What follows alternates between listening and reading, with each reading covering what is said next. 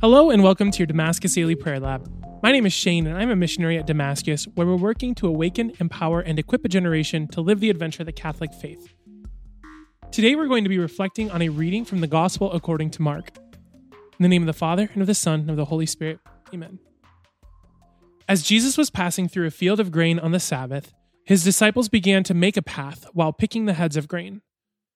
At this the Pharisees said to him, "Look, why are they doing what is unlawful on the Sabbath?" He said to them, "Have you never read what David did when he was in need and he and his companions were hungry? How he went into the house of God when Abiathar was high priest and ate the bread of offering that only the priests could lawfully eat and shared it with his companions? Then he said to them, 'The Sabbath was made for man, not man for the Sabbath. That is why the Son of Man is Lord, even on the Sabbath.'" So I feel like this is a very interesting reading, especially just because this is one of the big readings where Jesus is starting to push back on the authority of the Pharisees. Like they're calling him out for something that was in the old law, unlawful to work on the Sabbath, unlawful to like pick the heads of grains and everything. And Jesus is like, no, that's not what it's about. That's not what all of this is about. And I'm not saying to go and like usurp the authority of like the priests and the bishops and the Pope and everything like that. No, like Jesus gave them authority, so we are to follow them. But this is specifically looking at the Sabbath and looking at the rules that people put into place that they don't even follow.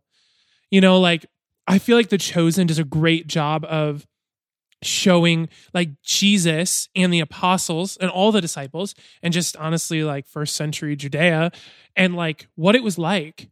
You know, you had fishermen who would fish at night because they wouldn't get taxed on it.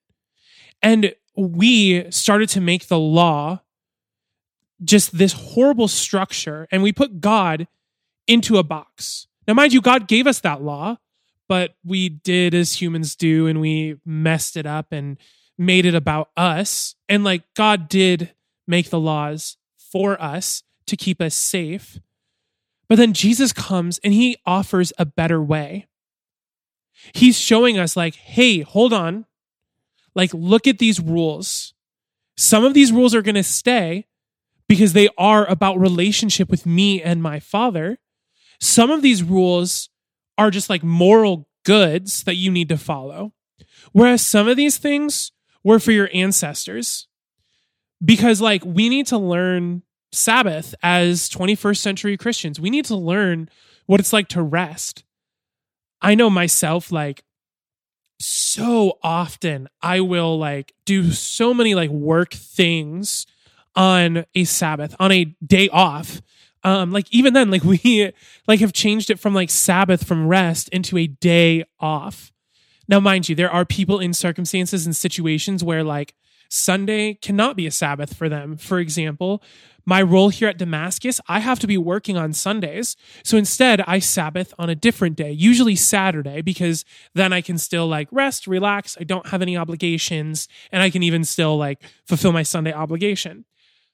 But then like priests, for example, have a day off during the week since, you know, Sundays are their biggest day. So all of this to say, I want you to like look at yourself, especially if you have issues with certain church teachings, and actually try to get to the heart of them. Because this Pharisee is just saying like, you're breaking the law, not like figuring out, oh, what's going on in this situation? Like, where is Jesus leading you to relationship with him in these rules? Because there are probably different teachings that you don't agree with the church. But look and see like where you're making it maybe about yourself, where you're losing the relationship with Jesus over rules, and instead see how he has the better choice, the better path for you. This has been a scripture reflection on the Gospel according to Mark. Again, my name is Shane, and thank you so much to St. Gabriel for all the ways they have blessed us here at Damascus. And to learn more about Damascus and the programs and events offered here, please visit us at damascus.net.